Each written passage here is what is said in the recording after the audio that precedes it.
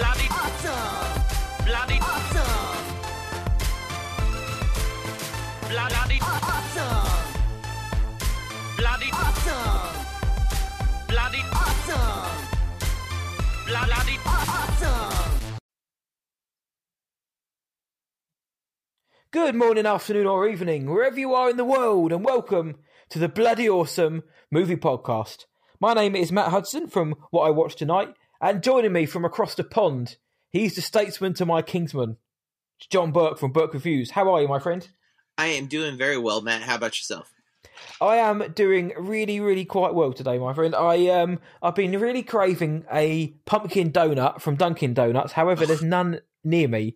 Have you had that same problem? I've had plenty of Dunkin' Donuts near me. Just none of them seem to have the donut. I don't know what this conspiracy is. They have giant signs advertising it. And granted, I don't need the donut. But I don't know if you know this about me, listeners. I love pumpkin. And this is one of my favorite times of year. Yes, I am Basic Burke. Hashtag Basic Burke is a thing. Starbucks.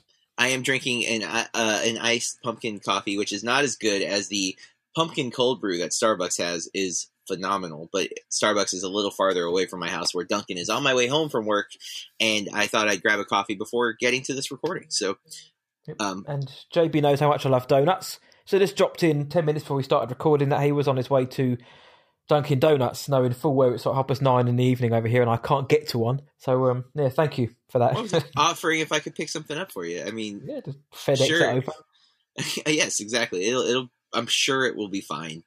By the time it gets to you. I will eat it even if it's like mouldy and rotten such as. But then, no, because I am, as the final segment we always mention has said for the last few weeks, I am on a smoothie and a movie diet, so no donuts for me whatsoever. How on earth is your fitness regime going? It's going well, to be honest. Despite like the, I miss going to the gym still. And we have a new, like, one of the big chain gyms is opening up, so it's, like, substantially cheaper than my current gym membership, although I kind of like the smallness of my gym, and I'm sure that the big gym is going to bring a lot of people in because it's super cheap right now. And so I'm in either way, I'm still apprehensive about going to the gym, and it's disappointing, but I am still, running and working out from home for now, and staying on top of that, and mostly eating pretty healthy. Yesterday was my first day back to work, and I had a lot of extra steps than I normally do. Like, usually I try to hit around like 8,000 to 10,000 steps a day with like my run or whatever, and then like yesterday I ran and I was at work, so it was like 17,000 steps. So I was a little tired last night. So yeah, but other than that, and I have a Fitbit. I've sent you like here's my run from the Fitbit or whatever, but it also tracks your sleep if you wear it like while you sleep. I always find it odd how it manages to do that, but yeah, I don't fully understand, and it's not 100% accurate, because there's like one night where it says like I went to bed at 3, which means that for like 2 hours it wasn't registering that I was sleeping, at least 2 hours. But I noticed a bad trend that for like the last 3 weeks I've not slept more than 5 hours, mostly averaging around 4 to 4.5.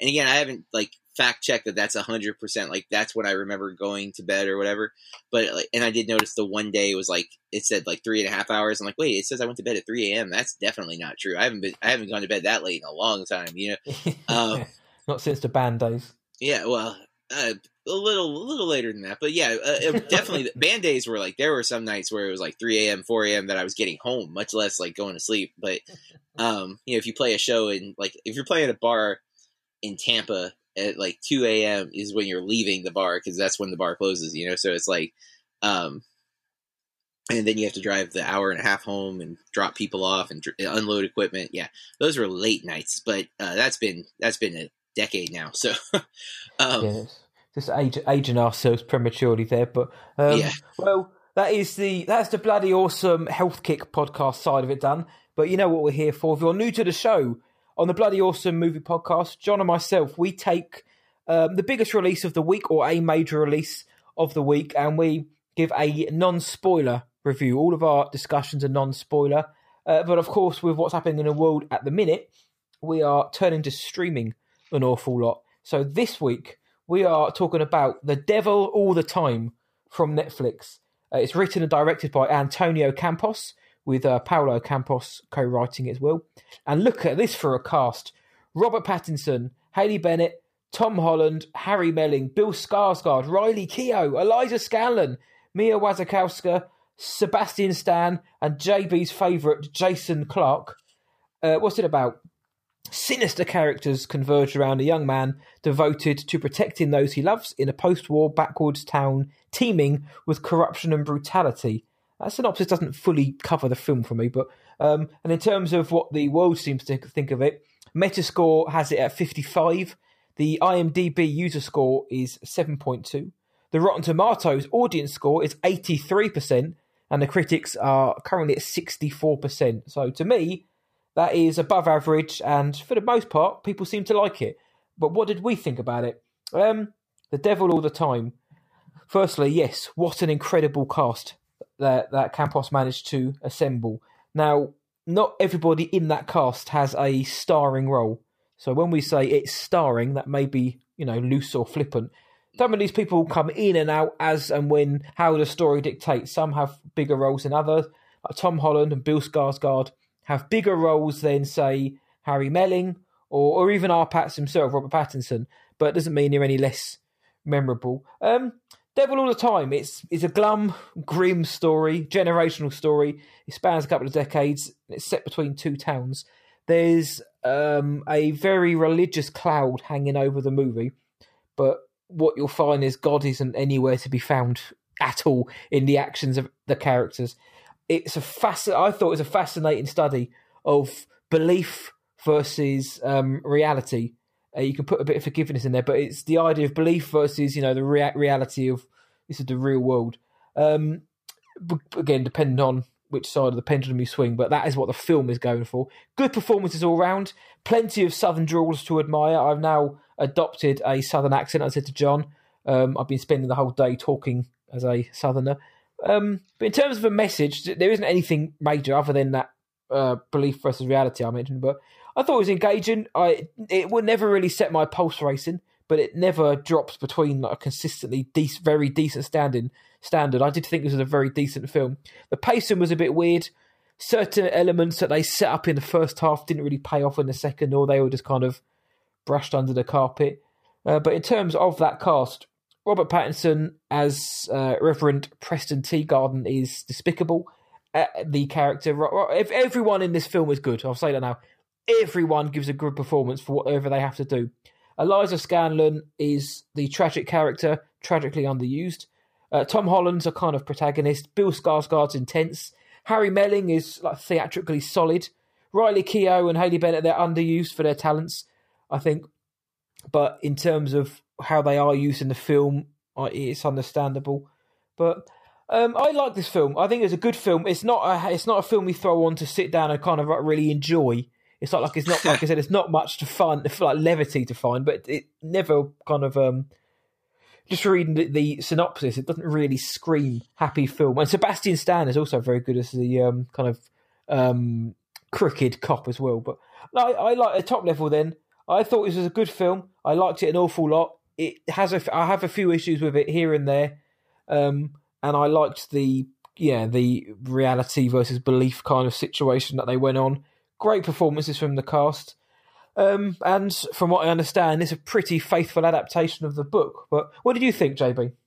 I liked it a lot, actually. It's very, very dark. I do like movies that grapple with dark themes like this. The idea of the evils of humanity. The performances are outstanding. I like Bill Skarsgård a lot. I really... Pennywise is the first performance that I really was aware of him, and then he's in America. Oh, I can't think of the name of the movie. The girl is there's American Assassin. No, that's not right. That's not. It's American right. Animals. American. It was the four girls. And Assassination Nation. That's it. I liked him in that, even though he's got a small part in that. And I can't really think of anything else I've seen him in, but I thought he was terrific in this. And he gets, he's in Deadpool too, but that's not real. He's in it, but, and I don't really remember his role in Atomic Blonde, but, I really, really liked him in this. I thought he was pretty great, and just kind of cemented his ability to play, like, because his character in this movie, I think, does a lot. Like, he changes dramatically depending on the moment, because when we first meet him, the big time, I think, and that's I think he just is so good in that role. I also, Harry Melling is apparently Netflix's little golden boy, because he's been in the Old Guard, yep. This, and then he was also in the Ballad of Buster Scruggs. I like Harry all Melling. Netflix originals. I do too. No, it's not an insult. It's like, here's a guy who most people are going to recognize and maybe not know why they recognize, because he's Dudley in the Harry Potter movies, and he looks familiar but different, right? He doesn't look like the pudgy kid he was in those movies. But man, that dude can act. Like, and like you said, a lot of time treading the boards. He's been doing theatre work in between Potter and this kind of like Renaissance, and you can tell that in his performance, and that isn't a negative though.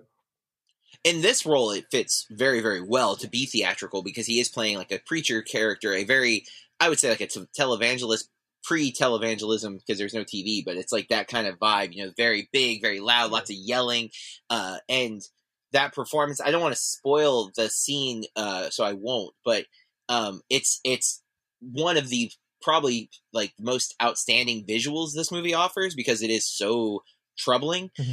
If like, it's one of those things, there's a scene in Hereditary that I've never been able to get out of my mind, and that sequence here I think has a very similar connotation, actually, even, and his performance is excellent.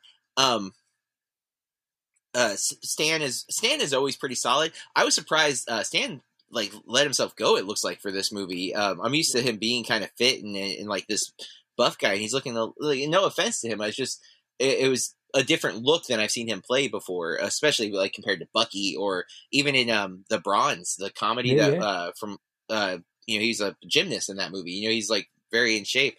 He's gone all in here. I'm obviously a big fan of Pattinson in general. I think he does great but horrible work. Like, great work, but God, I hated him so much. He's a despicable man.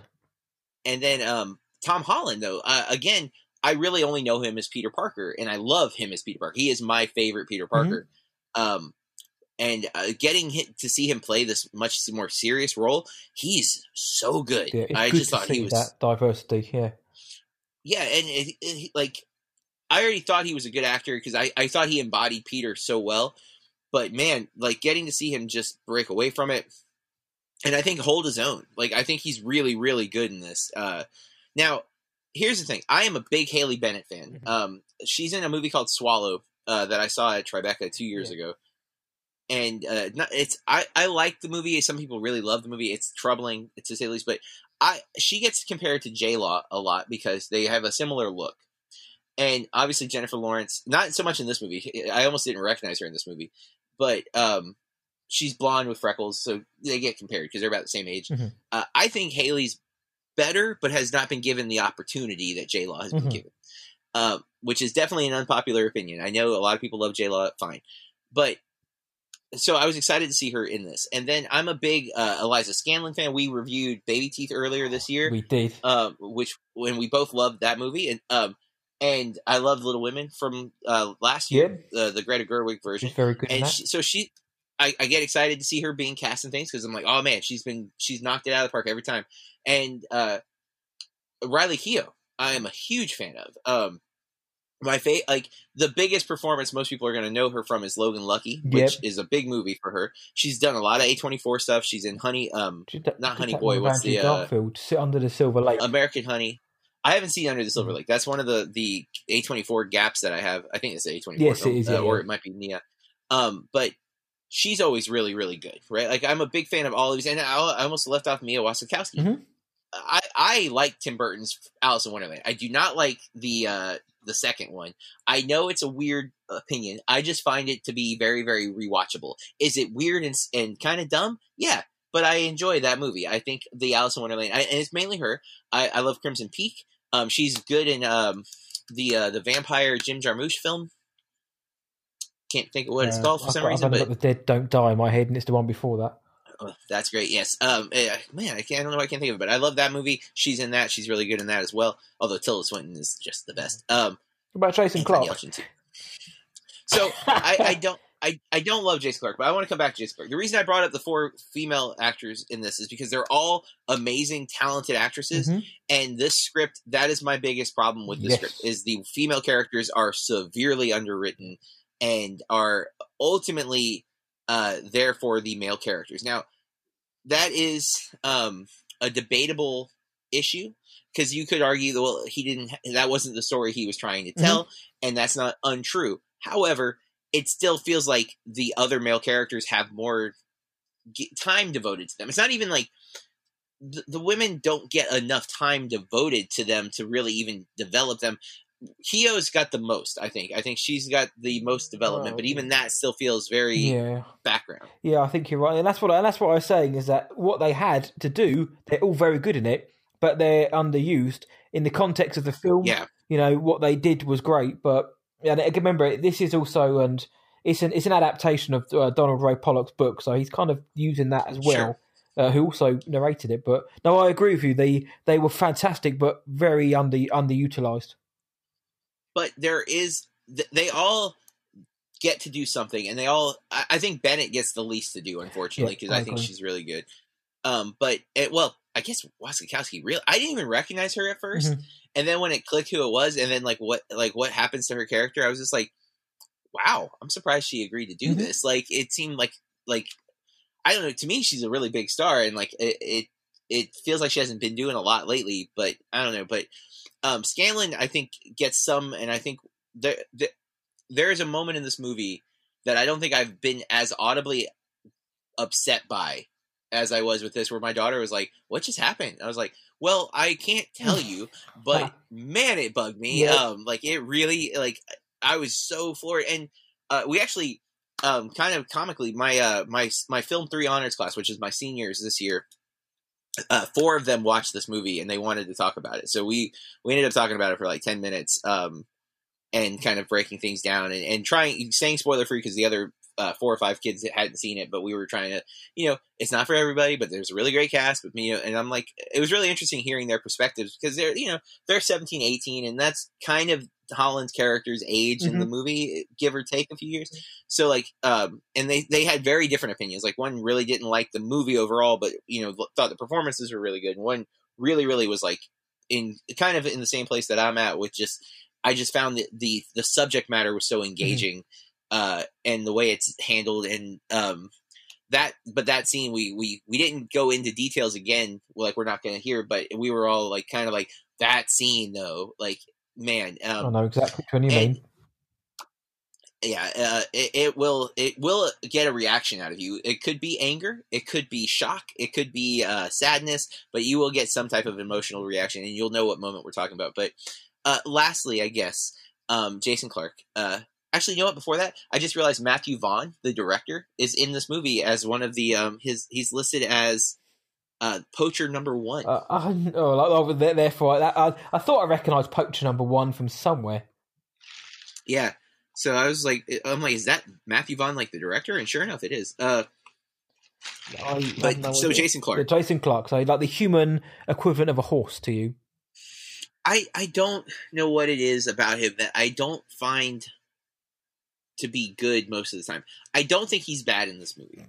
And to be fair, I don't often think he's bad. I just think that there are better. He's so vanilla to me. Like, he just plays everything so like neutral, and he kind of looks neutral. Like, I'm just like, I don't know, what. Like, there's got to be someone more interesting to cast than Clarke. And I wish I could articulate more outside of he's vanilla, but he always feels bland in every role to me, and I didn't think he was good at all in Pet Sematary. I thought he was better here, and I'm not gonna lie, like, I'll never be able to get his performance from Serenity out of my head. Like, that's just gonna be burned in there. John forever. Connor, don't forget. Oh yeah, oh man, and that's a bad performance too. That's just a bad film. Like, true, but man, yeah, that. And he's in Winchester. I don't know, dude. God, maybe that's where the bad taste came from. Crap that films. Movie. But then he's in First Man, and like, he's supposed to be one of the emotional like hits in that movie, and it didn't for me. I'm just like, yeah. It's just you and Jason Clarke just have a strange relationship, don't you? I felt bad because my student who brought this movie up was I mentioned similar things, and he's like, I really like him. I'm like, yeah, that's cool, man. I don't know. I don't know what it is. A lot of people don't. I mean, obviously he's getting cast, so some people must like him enough. I don't see the allure of him because he's in a lot of movies. It's not like he's just in a couple and I have to deal with it. I mean, I watch a lot of movies by comparison to your average, person. But I mean, and again, he's Dawn of the Planet of the Apes. I really like that movie. Since he was in Zero Dark 30, 8 to 9, 10 years ago, he's consistently been in films and, fairly high profile films as well. I actually like him in Zero Dark 30 now that I think about it, though, to be honest. That's probably my favorite role. And I didn't like him in Mudbound. I don't remember him in Public Enemies at all, but I vaguely watched that movie, to be fair. I remember him in Everest because he kind of was the lead in that film. I only have seen parts of Everest. The parts without Jason Clarke in. Maybe. I was on the treadmill when I was watching it, so I was definitely not giving it my all. And everybody's bearded in that, so I don't know if I would have even recognized him. True, that's fair enough, yep. They're wearing goggles, and, I mean, rightfully so. It makes sense that they would be covered. I didn't see the aftermath. That looked bad to me. I saw that, and I thought it was pretty good, actually. Yeah, Sean said the same thing, but the trailers didn't make it look good. No, the film was better than the trailers. And then Clark was in it, so I was just like, I don't have any desire to see this movie. So, yeah, I'm just kind of scrolling through his filmography. He's in a lot of stuff. No, yes, I mean he's consistently cast, and again, this is coming from somebody who's got no beef with him necessarily. I think he's fine. Again, I don't think he sets the world alight in any of his performances. I think he's just a very good guy to have in your film because you know what you're going to get from him, kind of thing. Like a lot of respectable, decent actors. That's kind of what I said. Right? If you're gonna go get dessert, you could get vanilla ice cream, and you know what it's gonna be. It's hard pressed to get a bad vanilla ice cream, right? It's vanilla ice cream. It's fine, but there's better dessert options. Is all I'm saying. There's other choices that are much more compelling than vanilla ice cream. I mean, even a little bit of hot fudge makes the ice cream better, right? And that's just not everything better. Yeah, but you ain't getting that with Jason Clarke. You're getting vanilla flipping ice cream, and that's all you get. Well, if you're listening, Jason, cover yourself in hot fudge next time, and maybe we've got a deal. Serenity Part 2. Oh, Jesus. The ice cream shop. No more. Oh, Pet Sematary 2. Let's get a sequel. There was a sequel to the original film. Let's bring back Jason for that. Oh, boy, that movie. Yeah, I was more up on that movie than most, but about this film, it's interesting what you mentioned about The Devil All the Time with your students, that one of them liked the performances but didn't like the film, whereas the other appreciated a lot more. It's funny because that is how I'm seeing this film, and a lot of people either think it's very decent like me, or they really like it, or they just don't really like it. I spoke to my buddy the other day. He said, "Have I seen it?" I said, "No, I'm watching it tonight," as it were. And he said, "Oh," I said, "What did you think of it?" And I don't say anything because I didn't really like it very much. I was like, okay, and I heard that online as well, that people either just didn't like it or they thought it was quite intriguing, quite decent. So it's interesting that the younger audience are saying the same thing as well. I really want to see. I've not seen Campos's other films, and if listeners probably know, I'm a big fan of filmography, so I like to dive into directors' works and stuff. Yeah. I really have wanted to see Christine for a while, and this has made me I really need to make an effort to watch that movie, because there's two versions of that movie. If I'm not mistaken, I think there's a documentary and then the feature, or there's I think I know of the feature. I know that for sure with Rebecca Hall. Rebecca Hall and Michael C. Hall. I definitely want to watch that, and it's been on my radar for a while. Now that I know it's his, I'm like, okay, I need to make the effort to check it out, because I'm pretty sure it's on Netflix as well. And there are two movies. There's Christine, which is his, and then there's Kate Plays Christine, which is also about her. Right. Okay. Because it's based on a true story. And that one's the documentary film apparently. So that's what I thought. Slash Film covered it years ago, and I've been it's been on my radar since the Slash Filmcast talked about it, and I just have not made the effort to watch it. Well, Campos was apparently signed up to direct the Omen prequel film, which I think has kind of died a death now. But he was way back. This is around the time of Christine as well. He was signed up for that. I'm assuming it's not going to happen, it's listed on Letterboxd for the first Omen. I'm assuming is the prequel, and it's listed as 2021. Wow, no, okay, in that case, but is he still against it, or it's on his filmography as that with Goyer as a producer. So wow. that's the first Omen. So maybe it is then, but because I knew there was a prequel coming, but before that I wouldn't have necessarily, the name wouldn't have jumped out like Antonio Campos. It wouldn't have jumped out, but now, having seen this and being aware of Christine, then it raises my interest a little bit more, because I think whilst this film isn't visually kind of like mind blowing, it still looks good. There's some beautiful, very nice shots and good cinematography in it.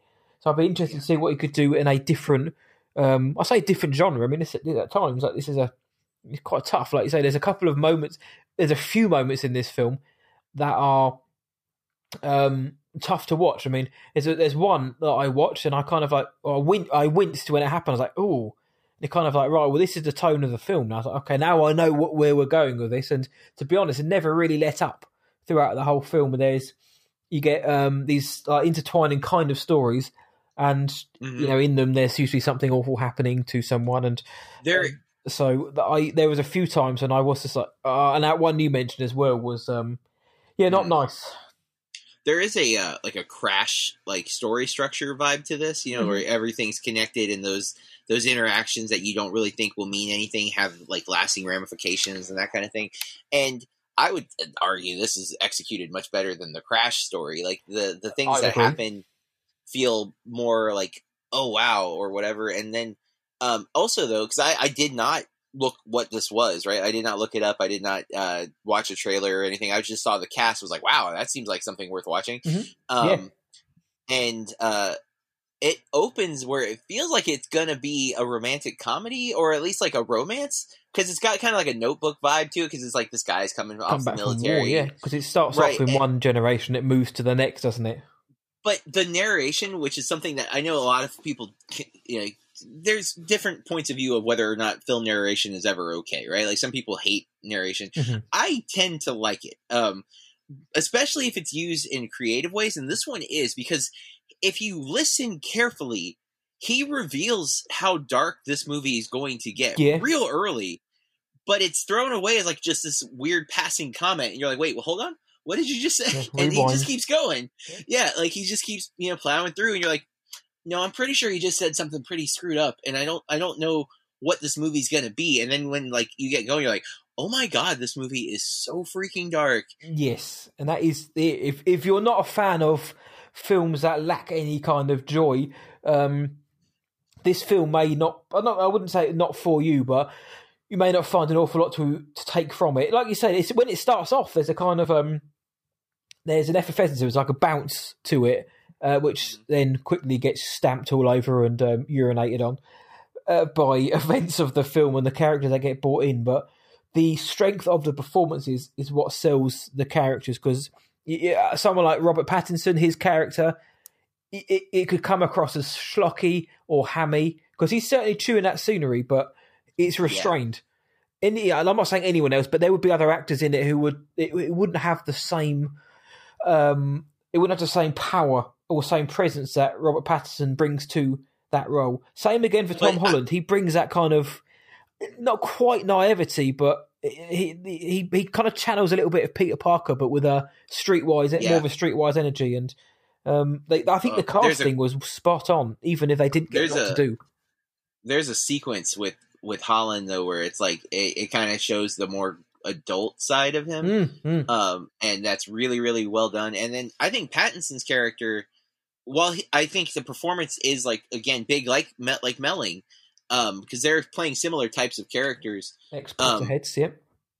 And I think, good point. I think that they are playing a persona though in those moments too, right? Like that's their public persona, and it's big for that reason, and I think that works.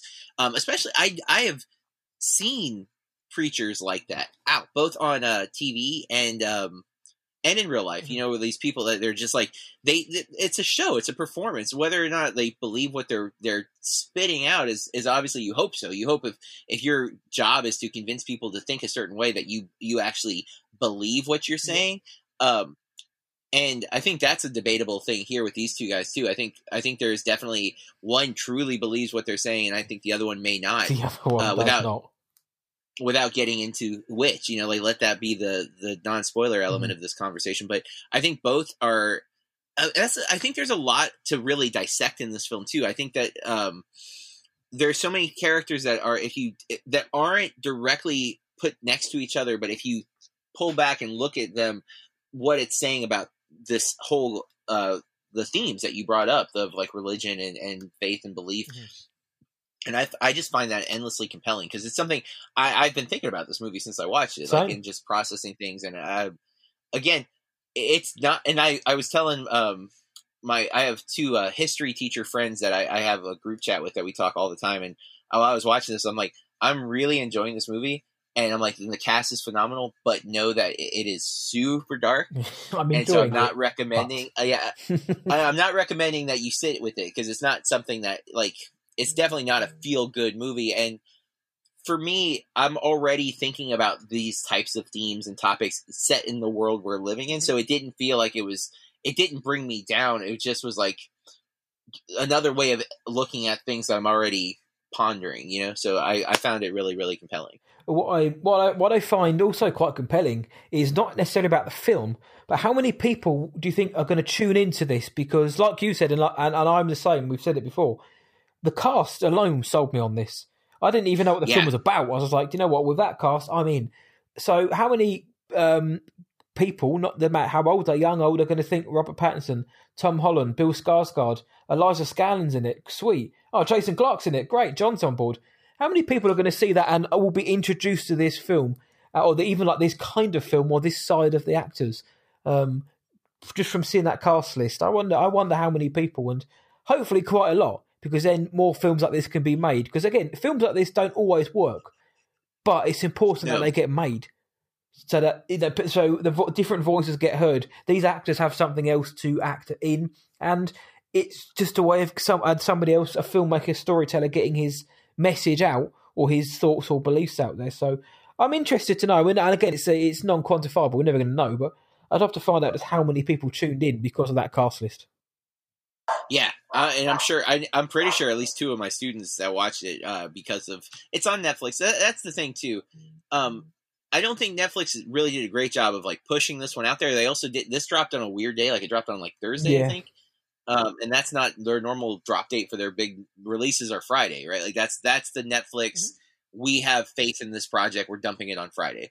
And this came out Wednesday or Thursday that week, and the big. Something else dropped on Friday. There was a show. Ratched? Yeah, right. So that was the big, which I haven't watched because I have no time, but that was their big release for that week. And so that they didn't do this movie any favors, which is another complaint I think a lot of critics especially throw at Netflix, is that we're like, hey, you've got these great movies. Please don't bury them with all of the other stuff. Like, make them. It's always been the same. Pop up. It's always been the same with Netflix. Is their marketing campaign? I think Bright was the only one I really ever saw a marketing campaign for, and that was a word that rhymes with Bright. That film ended up being, but but a film like this, I mean, you've only got to put out a couple of adverts, show Robert Pattinson, show Tom Holland, Bill Skarsgård, Eliza Scanlen, get their face, and Sebastian Stan. They appeal to different genre fans because they've been in Harry Potter, they've been in the MCU, they're going to be Batman. Eliza Scanlen, she's got a huge fan base. I know that from doing the Baby Teeth review. Bill Skarsgård, people love Bill Skarsgård. Get these. Briley Kerr is a wonderful actress. Get these people. Get a TV advertisement on there. Put it on TV. Break your own bloody boundaries, and get people on board with these films, because it also just. Again, more people who watch it, we get more quality like this on Netflix rather than some of the other things they drop on there. Kissing Booth 2. Exactly, we're getting the Kissing Booth 3. I'd rather sit through 2.5 hours of The Devil All the Time 2, when it's just more like just misery, than sit through 7 hours or even half an hour of misery of the Kissing Booth 3. Well, that will be The Devil All the Time too. Will be Tom Holland having to watch the Kissing Booth. Yeah, and it's just hitting his misery the whole time. We mentioned a mashup last week. I'd like a mashup between this film and the Kissing Booth 3, except for the Kissing Booth 3 cast, it doesn't end well in film. Yeah. But have you got anything else to mention about The Devil All the Time? I think that without getting into a lot of spoilers, no, that's going to have to do it. Yeah, I think we could talk about this film quite a lot in depth. But yep, same here. So we're both up on it, both giving it a thumbs up. So guys, go check it out. It's on Netflix internationally. So go check it out and support this excellent cast. So and of course, with the caveat, it's not for everybody. So. Yes, exactly. Don't show it to your kids. I think it's an 18 rated over here in the United Kingdom. So whatever that relates to in the States are very hard. Yeah, definitely be an R and. I don't think it would have got NC-17, but there's a few, like, the way he presents some of it is done in a way that I think would have dissuaded the NC-17, but easily could have still been argued in that direction. I think it would have been I can't say how, but so I think it would have been close. But then again, it had to be in the cinemas. Who knows how it would have gone? So check it out on Netflix. So now we're moving on to our next segment, which is called Chuffed Headlines. Me and John basically... we try to keep our finger on the pulse of movie or pop culture news, but sometimes there'll be one headline or a few that'll catch our attention. It could be funny, it could be lighthearted, it could be deadly serious, or it could be in memoriam. So, JB, what on earth have you picked for this week? Well, sir, I am a fan of the actor, not so much his real life, but the actor Tom Cruise. And he has obviously become iconic with crazy stunts. Yeah. Thanks to the Mission Impossible series especially. Currently, he seems to have two directors that he likes to work with, right? He does McQuarrie's movies, which are now going to be all Mission Impossible films, and Doug Liman, who he did Edge of Tomorrow. And now Liman and him have officially signed on with Elon Musk to travel to space, and we'll get our first ever outer space filmed film. Wow. And it's apparently official. Now, the idea is not news. They've been talking about this for a while now. I don't remember exactly when, but it's at least this year. Like I've heard about it for months. Well, they said the Rise of Skywalker was going to have a space scene in it where they're actually going to go to space. They never did it. I mean, their minds are in space half the time, but it's no surprise that Tom Cruise is the one to do it, is it? Right, and obviously, there's the story of the Halo jump from Mission Impossible Fallout. From Fallout, and the story is that that was introduced to Cruise back with Ghost Protocol, but he said the only way we'll do the stunt is you have to be able to see that it's me, because he doesn't want to do the stunt if people can't tell that he actually did it, which makes sense, because I mean if you're going to risk your life, people need to know that you actually did it, not just well, it could have been anybody.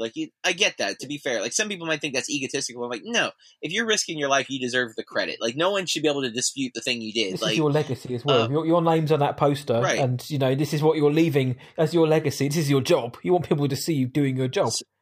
Right. So odds are someone introduced this idea to Cruise, and he would not. Based on the stories from that Halo jump, he would not let it go, and now it's officially happening. And obviously until it actually happens, it's not official, but it looks like everything's a go. It's still untitled, but it was pitched to Universal with exuberant Zoom call, because Cruise is notoriously enthusiastic, right? We'll never forget his exact. I was about to make that exact reference, because we'll never forget that. They're obviously working on Mission Impossible 7 and 8. I've heard different rumors about, that being filmed either simultaneously or if they're going to be filmed in succession.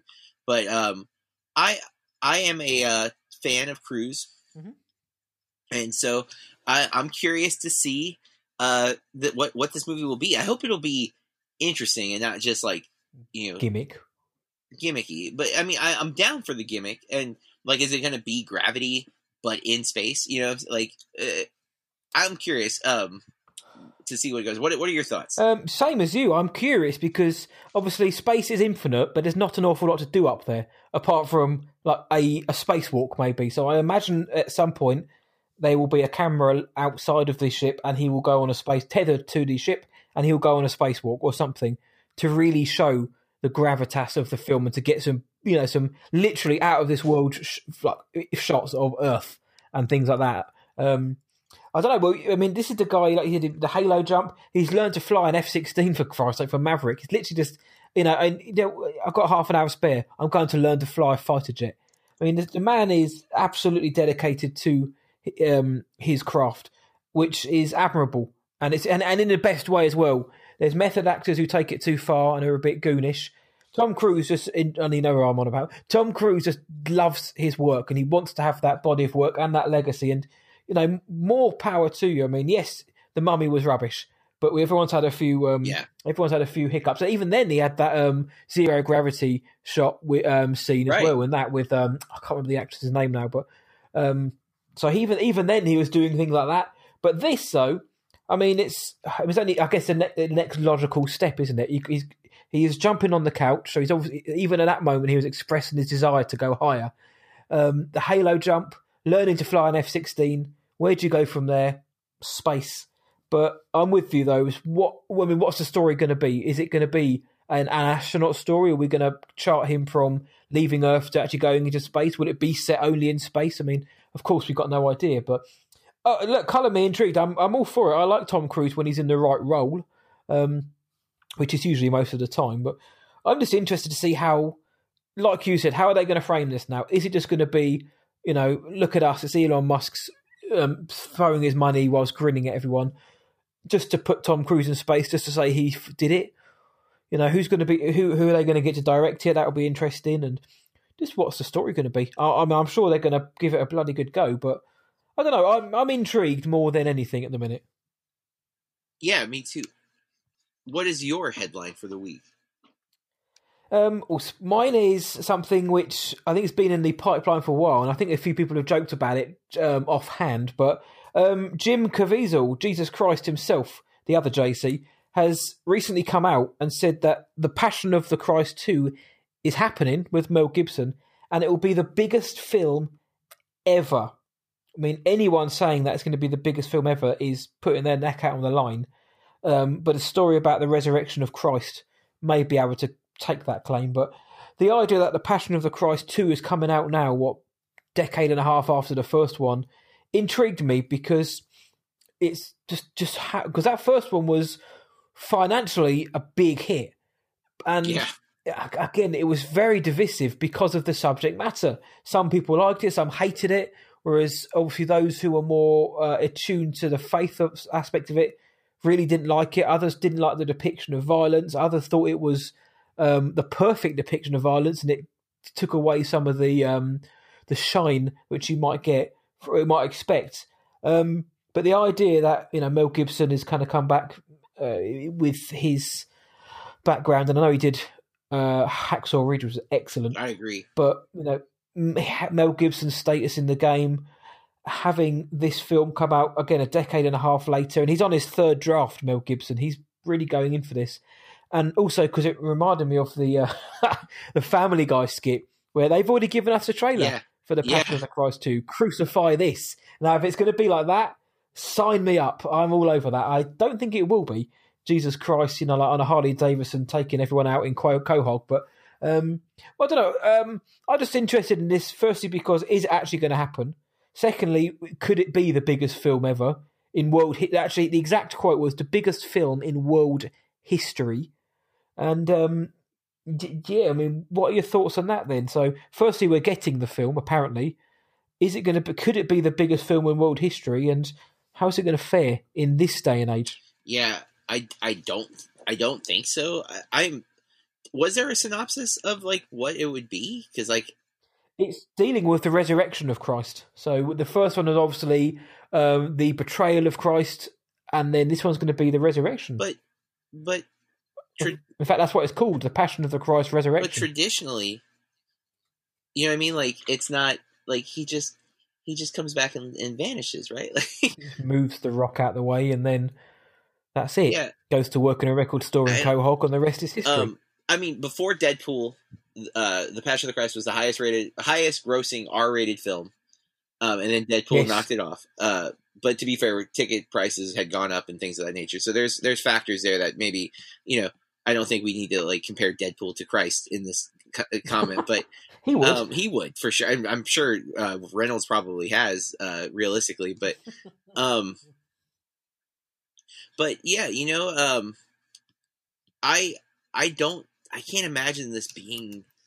I do think people will go to it, right? Yes, I'll go. And I think it will be very divisive because how do you make this a compelling film and not just, you know, like what we said, like just a guy vanishing in the first 10 minutes or what, you know what I mean? Like, cause, and they did the movie, Search for Christ. There was a movie Rise, right? Wasn't that like a few years ago where it was from like the Roman centurion, like trying to track down, it was like a, what's the type of movie where like you get the Manhunt movie? It was like a Manhunt movie for Christ. Yeah. And it had Draco Malfoy in it, like as one of the other guys. Yes. I didn't see it. I just remember like I'm like, wow, this seems like a weird premise. Like, and it honestly sounds like it would be the continuation of the Hail Caesar movie from Hail Caesar. You know, like that. It's like this is Baird Whitlock after the resurrection.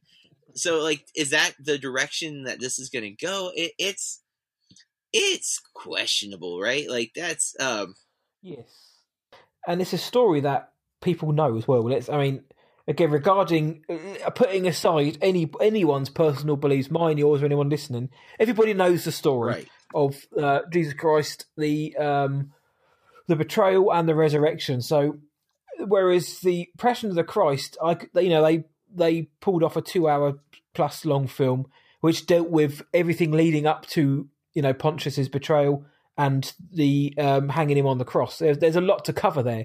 What can they cover in this film? And again, I'm not Mel Gibson, and I'm not, thank God, and I'm not writing this film. But I mean, he's got to try and make this a compelling 2-hour story where, you know, like you say, the main protagonist vanishes, rises again. What are they going to do before that? I mean, how are they going to write this for the screen and make it compelling? And what slant are they going to go for? It's what I mean. It got me thinking about this, and that's why, because I can't picture how they do it. Yeah, it's a weird. It's especially like this far out, like it's so long ago, and Mel Gibson is so, you know, like the whole anti-Semitism thing. Like it's. Do you really want to go back to this well? Like this, because that came out before that, and then that happened, and he's just started to get some of his, like, there's still a lot of people who are not okay with him having the redemption arc, you know, because like Hacksaw Ridge, really good movie. Of course, yeah. But people weren't like thrilled that it was connected to Mel Gibson. Then he did Daddy's Home 2, not a good movie. But people weren't thrilled that he was there. And then he did Dragged Across Concrete he did with the guy from Bone Tomahawk, and that didn't get very good reviews. It got good reviews, but there were people who were unhappy about the Mel Gibson elements of it because of, and so exactly. Like I don't know, man. Like I get that you're trying, but maybe that's not the direction you go in. Maybe do the cheesy stuff, you know, like the old comedies that Gibson used to do. You know, let's do Maverick 2, where like he's dude, exactly. I mean, let's just do Braveheart 2, where it's just like his body parts or something. I don't know. Fine, I think a lot of people would pay to see that, but that's it. There's a stigma quite rightly attached to Mel Gibson for the crap he's been spewing for years and his actions. But at the same time, like we said, he's very capable of delivering a great film. Again, you can't deny that. Or some people they may not have liked things like Hacksaw Ridge, but it's a very, very well-made film. It's a very good film, I think. And, you know, Mel Gibson just happened to be behind it. And The Passion of the Christ, very affecting film. You know, just because he was at the head of it, I'm not going to dismiss it. And the same goes for the sequel. Just because he's attached to it, I'm not going to ultimately dismiss it just because of him. Because, like everybody says in these moments, what about the cast? What about the crew who worked so very hard on this film to get it made? Do we boycott their work as well? So there's that side of it, but I'm just interested in what the hell he's going to do, dude. Yeah, it's definitely an odd choice. So no, well, that's our headlines for the week. One not so surprising, and one quite surprising. So guys, let us know what your thoughts are on those as we move on to media consumption. What the hell have John and myself been consuming since the last episode? Movies, TVs, video games, books, podcasts that aren't ours. Now, what have we been doing to pass the time? So, JB, what the hell have you been doing to pass the last 7 days? Well, not enough. I've been working way too much. And my college classes started this week. I teach 2 night classes, and they're all online this semester, which is the first time. But this is the first week. Technically, last week was the first week. This is the first real week, because the first week is kind of more like introduction stuff, and then this week they actually have assignments to do.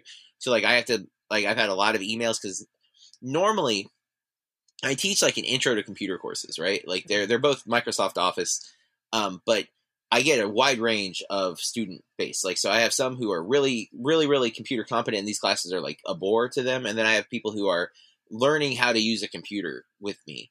And that's hard enough in person. It's unbelievably hard online, right? Because it's like, so that's been my time, is like fielding emails, working on my lesson plans for my high school stuff, building content, and I just have had a really hard time getting to any media whatsoever. But I consistently listen to the Blank Check podcast every week, so that's been my kind of go-to pod. I've had to skip a couple of weeks of Slash Film because I haven't been able to watch the movies that they've reviewed, and I don't like listening to they do a non-spoiler section, but then they do a spoiler section, and I like to listen to the whole episode. Yep. So if it's a movie I want to watch, I don't listen to that. Yeah, right. So, and then I have a hard time like picking like things to watch like that. I'm trying to work, so I'll throw something on the background. I end up not throwing anything on in the background and just like working with maybe I throw music on. I guess I didn't think to add any music. I've listened to a lot of Taylor Swift, and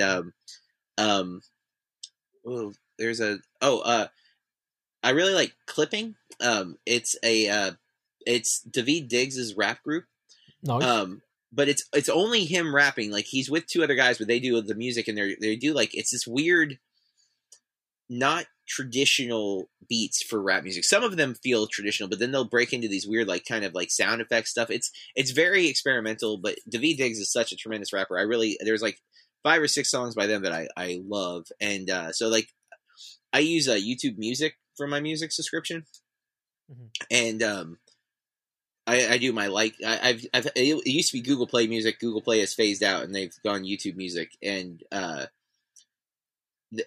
got years of like thumbs up on songs that I like. So I just often will like do the your like playlist, and it'll suggest things based on what I like, but it's not always great. Right now it cycles between rap music and Taylor Swift. It's kind of funny. And System of a Down and Rage Against the Machine, because like when the protest started, I got really into those 2 bands because I'm like, those are like protest music. And but I watched 1 or 2 episodes of Legend of Korra, which I'm slowly working through season 2. I watched Mean Streets for Movie Club, which nice is really good. Have you seen Mean Streets? I have seen Mean Streets, yes. Yeah, Corey and I had both not seen that Scorsese film, so it was a big one for us to check off our list. And then this week we will be watching, I've not watched it yet, but we'll be watching Cape Fear, the remake that Scorsese did in 91. I saw that as a kid, and I haven't seen it since then. And I don't know that I really think, probably good that I didn't pay a lot of attention to it when I was a kid, because I was probably like 11 when it came out. But I finished Shane, Invasion of the Body Snatchers, and Hail Caesar because my classes have been watching those, and I've been watching them in segments. So I have watched all 3 of those. Which that takes time too, because I'm writing questions while I'm watching them, because I'm watching them before the students, and then the students are watching them on their own and answering the questions. So I have to like build the questions, so it takes longer to watch the segments that I'm watching.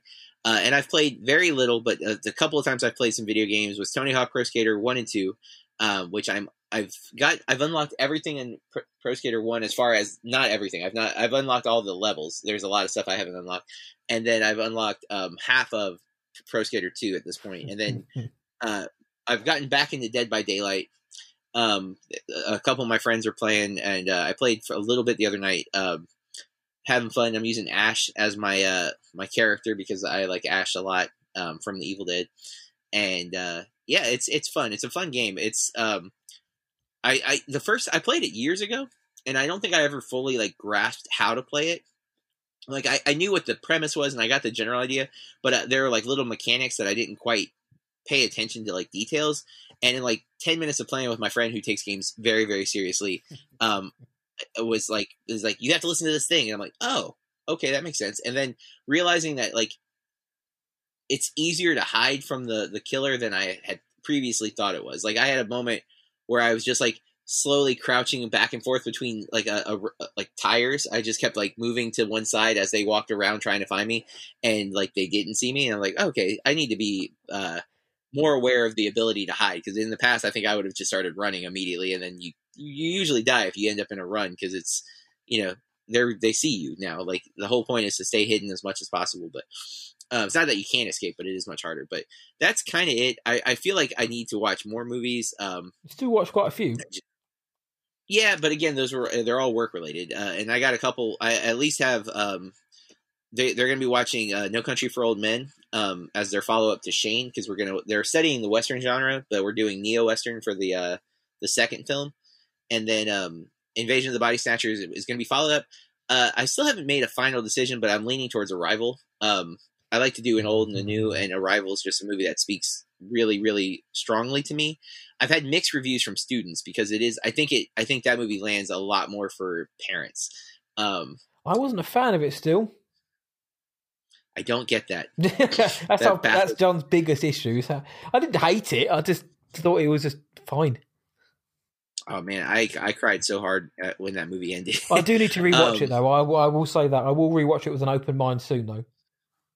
But and then Interstellar, but Interstellar is such a long movie, and but almost everyone seems to appreciate that movie more. Like but I think Arrival is super strong, and I love the storytelling mechanic of it. I think it's, and I also Amy Adams and Jeremy Renner are both really good in that movie, and Denis Villeneuve has found his. To me, he found his genre with Arrival, because then he does Blade Runner 2049, which is amazing, and Dune looks fantastic from the trailer, right? So I think sci-fi is where and I mean, really, you could argue Enemy is sci-fi for sure. Also, I don't know if you've seen Enemy, but I haven't seen Enemy. No, the only film I haven't seen of his is Prisoners, but I'm a big fan of everything else. Like I love Sicario, and really, really like Enemies. Enemies is super weird.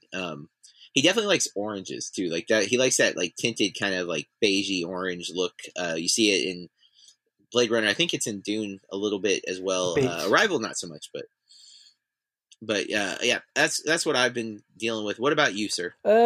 I've excuse me, tried to watch a bit more this week, or catch up with more. Haven't really been listening to podcasts this week because I've been watching more films or reading stuff. So I've been watching for MPM, Moving Picture Madness. We're doing Godzilla this week, but it's kind of more modern Godzilla film. So we're kind of comparing the 1998 Matthew Broderick version, the Gareth Edwards 2014 Shin Godzilla, which is held up as one of the best of all time. Which I bought and have not watched yet, and I want to make an effort to watch that one. No spoilers, but do. And King of the Monsters, the one Billy Bobby Brown led a couple of years ago. Last year. It's last year. It feels like about 3 years ago that came out. Yeah, and we reviewed that for and we weren't too keen on it. No, we were not. Put it like that. So, been watching those, so that's been interesting. I give varying quality and varying levels of enjoyment from them. But check out Shin Godzilla. Just again, also, it's a totally different slant on the Godzilla story, which is what I really dug about it. Interesting. I definitely have that. I got it on sale recently. It was like $5 for Blu-ray on Amazon, and I've been meaning to get to it. And then I will admit, in '98, I had a blast with that Godzilla movie. Right, and then when like I rewatched it, I actually I taught it. We used to have these like lab days where it was like you would only have a few of your students, and some of them would be like in other sessions doing like workshops kind of thing. And so I would do like film studies, and with this group, I don't remember why, but I went like the bad movie route. Yeah. And we watched that Godzilla, and it's just like, 'cause it's still fun. It's bad, but it's fun. But Jean Russo is great in that movie. Jean Reno, is it? Yeah, sorry. Yeah, wow. Where did Russo Rene Russo? Yeah. Oh no, he Rene is. Russo. Yeah, that's what it is. I merged the two names. Yeah, he's so good in that. And I've soured on Matthew Broderick. Matthew Broderick, I actually think I dislike more than Jason Clarke. Oh, wow. Well, I've never been a huge fan of him. He's kind of my Jason Clarke, I think. One of them, anyway. Because, I don't know, again, there's just nothing. To me, Matthew Broderick has always come across as that like really annoying kid in theatre school, who was always maybe thought he was a bit better than everybody else. Ooh, Ooh, has always I like that. wound me up a little bit. And in Godzilla, I mean, I think he was miscast. The guy has even come out and said, you know, I think I was miscast in that role, but I still enjoyed it. Yeah, when Godzilla came out, it was a big deal. It was a big deal. You know, the soundtrack had Soundtrack huge, dude. My friend David, who's the editor at Burke Reviews, we both had like the singles for the Puff Daddy song with Jimmy Page and Jamiroquai, and then and then they had the Rage song. That's right, the one which was basically you know, crapping all over the idea of the film itself. And Silverchair were on that, and Green Day were on the soundtrack as well. It was a big soundtrack. It was. So yeah, we're going to be discussing that on Thursday this week. I also went back and watched a few oldies. I watched Presumed Innocent with Harrison Ford, which was I think a 1990 film. Alan Pakula directed it. I really like this film, so I haven't watched it for a long time. So I'm good. I've said so many times. Every time you ask me, have I seen a film? I generally say yes, but not in a long time because it's true. And now I'm going to think, no, I'm going to right those wrongs, and I'm going to go back to watch these films which I really like, but haven't revisited in a long time. Presumed Innocent. It's a legal drama thriller type with Harrison Ford starring, who's really very good in this. I really like this film, so I went back to watch Presumed Innocent, and I also went back to watch Wait Until Dark from 1967, Audrey Hepburn led film. It's another thriller film. Oh, that's the one where she's blind, right? That's right. We actually covered it on Movie Astrology. Yeah, I've been wanting to watch that since we talked about it. Yes, Terrence Young directed it. We covered it on Astrology. If you haven't heard, if you don't know what that is, me and John do a semi-regular podcast where we dive into an entire year of film and we talk about the best and worst of it, amongst others. And Wait Until Dark came up on the 67 as a notable release, and I really like this film. It's a really tight thriller. Audrey Hepburn's great in it. Alan Arkin, Richard Crenna, they're all very good in it. So I went back to rewatch that, and I dig it just as much. So I really highly recommend Wait Until Dark. And Thrawn Ascendancy, the Chaos Rising, the first book of the new Thrawn trilogy, Star Wars Thrawn trilogy, which is a prequel to the new Thrawn trilogy. So it's completely, obviously, the old trilogy from the early 90s is not canon anymore. Timothy Zahn did his new trilogy, and this is a prequel to that. And I don't mind Thrawn. I don't mind the books. I think they're fine. The old ones are good, but these new ones are fine. So I wasn't entirely jazzed about this, but it turned up on my doorstep. The guys at the Star Wars Books UK sent it very kindly. So I read it, and I was like, you know what? This is actually pretty damn good. I'm surprised at how much I'm enjoying this, to the point where I read it and then actually audibled the audio book as well to check it out again to see because I like audiobooks.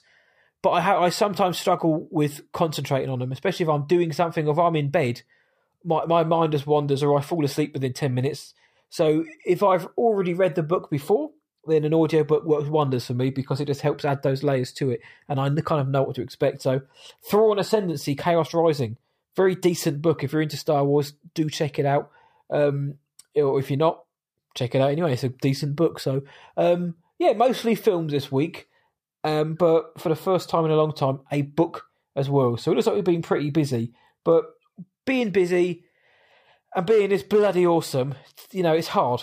You know, we do wake up and look in the mirror sometimes and think, you know what, you are bloody awesome. But it doesn't come. It comes with work. You know, it doesn't. We have to earn this status for our American fans.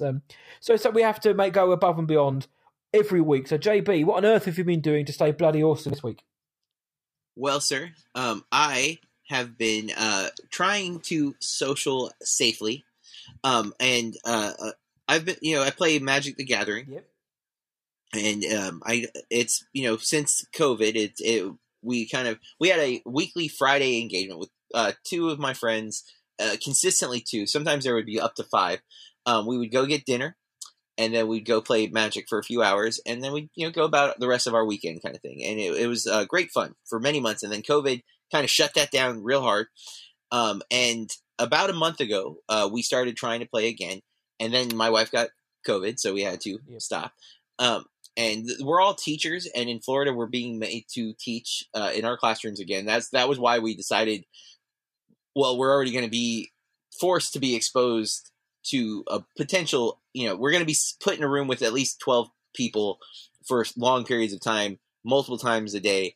it's okay if we play Magic again. That was kind of our mindset, Mhm. right? Like we're being forced to do this, so we might as well at least, take the one thing that we enjoy for social. I mean, I enjoy my classroom, but obviously if I was going to like choose, I wouldn't be in a room with a bunch of people who maybe don't believe the same thing that I believe when it comes to the virus. You're right. Yeah. Of course. So here we have 3 people who are like-minded. We all agree on like wearing our masks and stuff. But again, I hadn't been able to play for 24 days because I was under quarantine. My wife was under quarantine. And so this weekend, one of my friends, we kind of impromptu, it was not planned. We decided to meet up and play. We wanted to get our group of normal 3, but our third friend was occupied with good reason. But so we ended up playing Magic just 1v1 for a couple hours, and then we went and grabbed dinner, and then we just ended up talking for like 2 hours at dinner. Like we ate dinner and then we like talked for like an extra hour and a half afterwards. That's always the best kind of dinner. Right. And it was just that. It was exactly that. It was what we both needed. We hadn't really been able to socialize. We got dinner at a small Vietnamese place that we love. And they have, it's pretty empty. So we felt comfortable eating inside. And once we finished our food, we put our mask back on and stuff, but we sat and talked for a while. It was just, it was good, needed socialization. I know it's not entirely safe. Trust me, listener, I do get that. We took the precautions that we could. And again, we are both teachers who are in the state of Florida right now. We are back in the classroom with students. So yes. We are, but again, we still took precautions despite that. It's not like I'm saying, well, there's no choice. We're taking all the precautions. I have a plexiglass shield at work, to take precautions kind of thing. But we know that it's a risk, but we needed that moment, and it was I think we both really it was cathartic in a lot of ways. So that was how I stayed bloody awesome this week. What about you, sir? Well, on that, I mentioned a similar thing the other week where sometimes keeping it real, socially distancing, and obviously more than most now as well the benefits and the necessity to do that. But that social interaction is so needed. Especially when it's not at work or not even for a podcast as such, when it's just out having a meal or just chatting, just shooting the breeze wherever it takes you, it can do wonders like mentally for you. So I'm glad to hear that, my friend. Yep. For me this week, I sat down with the writer and producer of Host, the Shudder original host, Jed Shepard. He jumped on Death by Pod with myself and my co-host Elizabeth. We spoke to him for an hour or so about the film, about the Blumhouse deal he's just signed, working with Sam Raimi, what he had for his lunch. Of course, you got to get the good questions out. Played a horror-themed game with him. But it's just nice to find out the story of how that, let's call it what it is, which is what I called him, smash hit, came about, and like the origins and how it started was just incredible. To where it became, and even listening to Jed, he still seems like he's trying to grasp the fact that what started off as a prank has become this, and everybody in that film are friends. If they're real life friends, they're all in a WhatsApp group together, and it was almost like a case of, oh, you remember that prank we did? Oh, we're going to make a film about it. We're going to pitch it to Shudder, and you guys are going to be in it. And they're like, fine, okay. And that's what I said. The idea of making a film with your buddies and it being a smash hit, it's living the dream almost. It'd be like me going to Florida with John, saying, right, let's whilst I'm here, let's have a blue moon and let's write a screenplay. And then 2 weeks later, it gets picked up, and suddenly we're at Cannes and Venice and TIFF promoting our film. It'd be something weird like that, but not to say I wouldn't like that. I would, as long as we have donuts. But yeah, we sitting down and finding out more about the creative process, and just a horror fan talking about horror and the joys of working within the industry. It was really nice to sit down and speak to Jed. So that went out yesterday by the time you're hearing this. So if you have a couple of hours, an hour spare, do go check it out if you want to hear more about the creative process behind Host. So yeah, I stayed bloody awesome by just finding out how a British man made a British smash hit horror film. That's pretty cool. I actually hadn't. I think I'd heard about it, but I have not seen it. I wonder if Corey has. Corey is my movie club podcast partner, and she is an avid Shudder fan. She watches a lot of Shudder content, so I'm curious if she's seen it or not. I'd imagine she would, because it's Shudder's biggest property now of all time. It's at that many. Wow. It's only 57 minutes long, and But don't let the rapper fool you guys, because I even said, I saw it was 57 minutes, and I was like, what on earth, and what is this going to be about? Like, it's less than an hour. But trust me, it works. I really thought Host was all excellent. I'll be interested to hear what you think, though, JB, if you get a chance to watch. It's an hour long, so if you can fit it in, I recommend checking it out, because I'd love to hear what you think about it. I'm going to try, for sure. And Corey, if you're listening, I absolutely want to hear what you thought about it. So, and you guys out there as well. But and whilst you're at it, let us know how you guys have been staying bloody awesome as well. Maybe we can pick up some hints and tips from you. But that wraps up this week's episode of the Bloody Awesome Movie Podcast. We will be back same time again next week, where we're going to be diving into Brandon Cronenberg's Possessor. So we're going out of the frying pan and very much into the fire next week. So Possessor is going to be our film for next week. So before then, if you want to find us online, John, where can the world find us on Instagram? We are at Bloody Awesome Movie Pod on IG. If you want to find us on Twitter, at BAMP_podcast, BAMP_podcast. Facebook, just search Bloody Awesome Movie Podcast. John, individually, where can the world find you? I am at BurkeReviews.com and on Twitter, Instagram, Letterboxd at BurkeReviews. And at all Florida Starbucks and Dunkin' Donuts as well. Yes. If you've eating responsibly. If you want to find me, whatIwatchdtonight.co.uk and What I Watched Tonight across all the socials and also Letterboxd as well. And if you like what you've just heard and you know anybody out there who's a film fan, do please spread the word. And if you have a spare minute or so, please do consider leaving us a 5-star review on your podcast provider of choice, because it just helps the show grow. It helps us with the engagement of you guys, which we love, and it gets us out to more ears as well. So at the end of the day, we'd love that, and we appreciate you listening and giving your time. So thank you very much for listening. So until next week, though, with that, stay bloody awesome. And keep watching movies.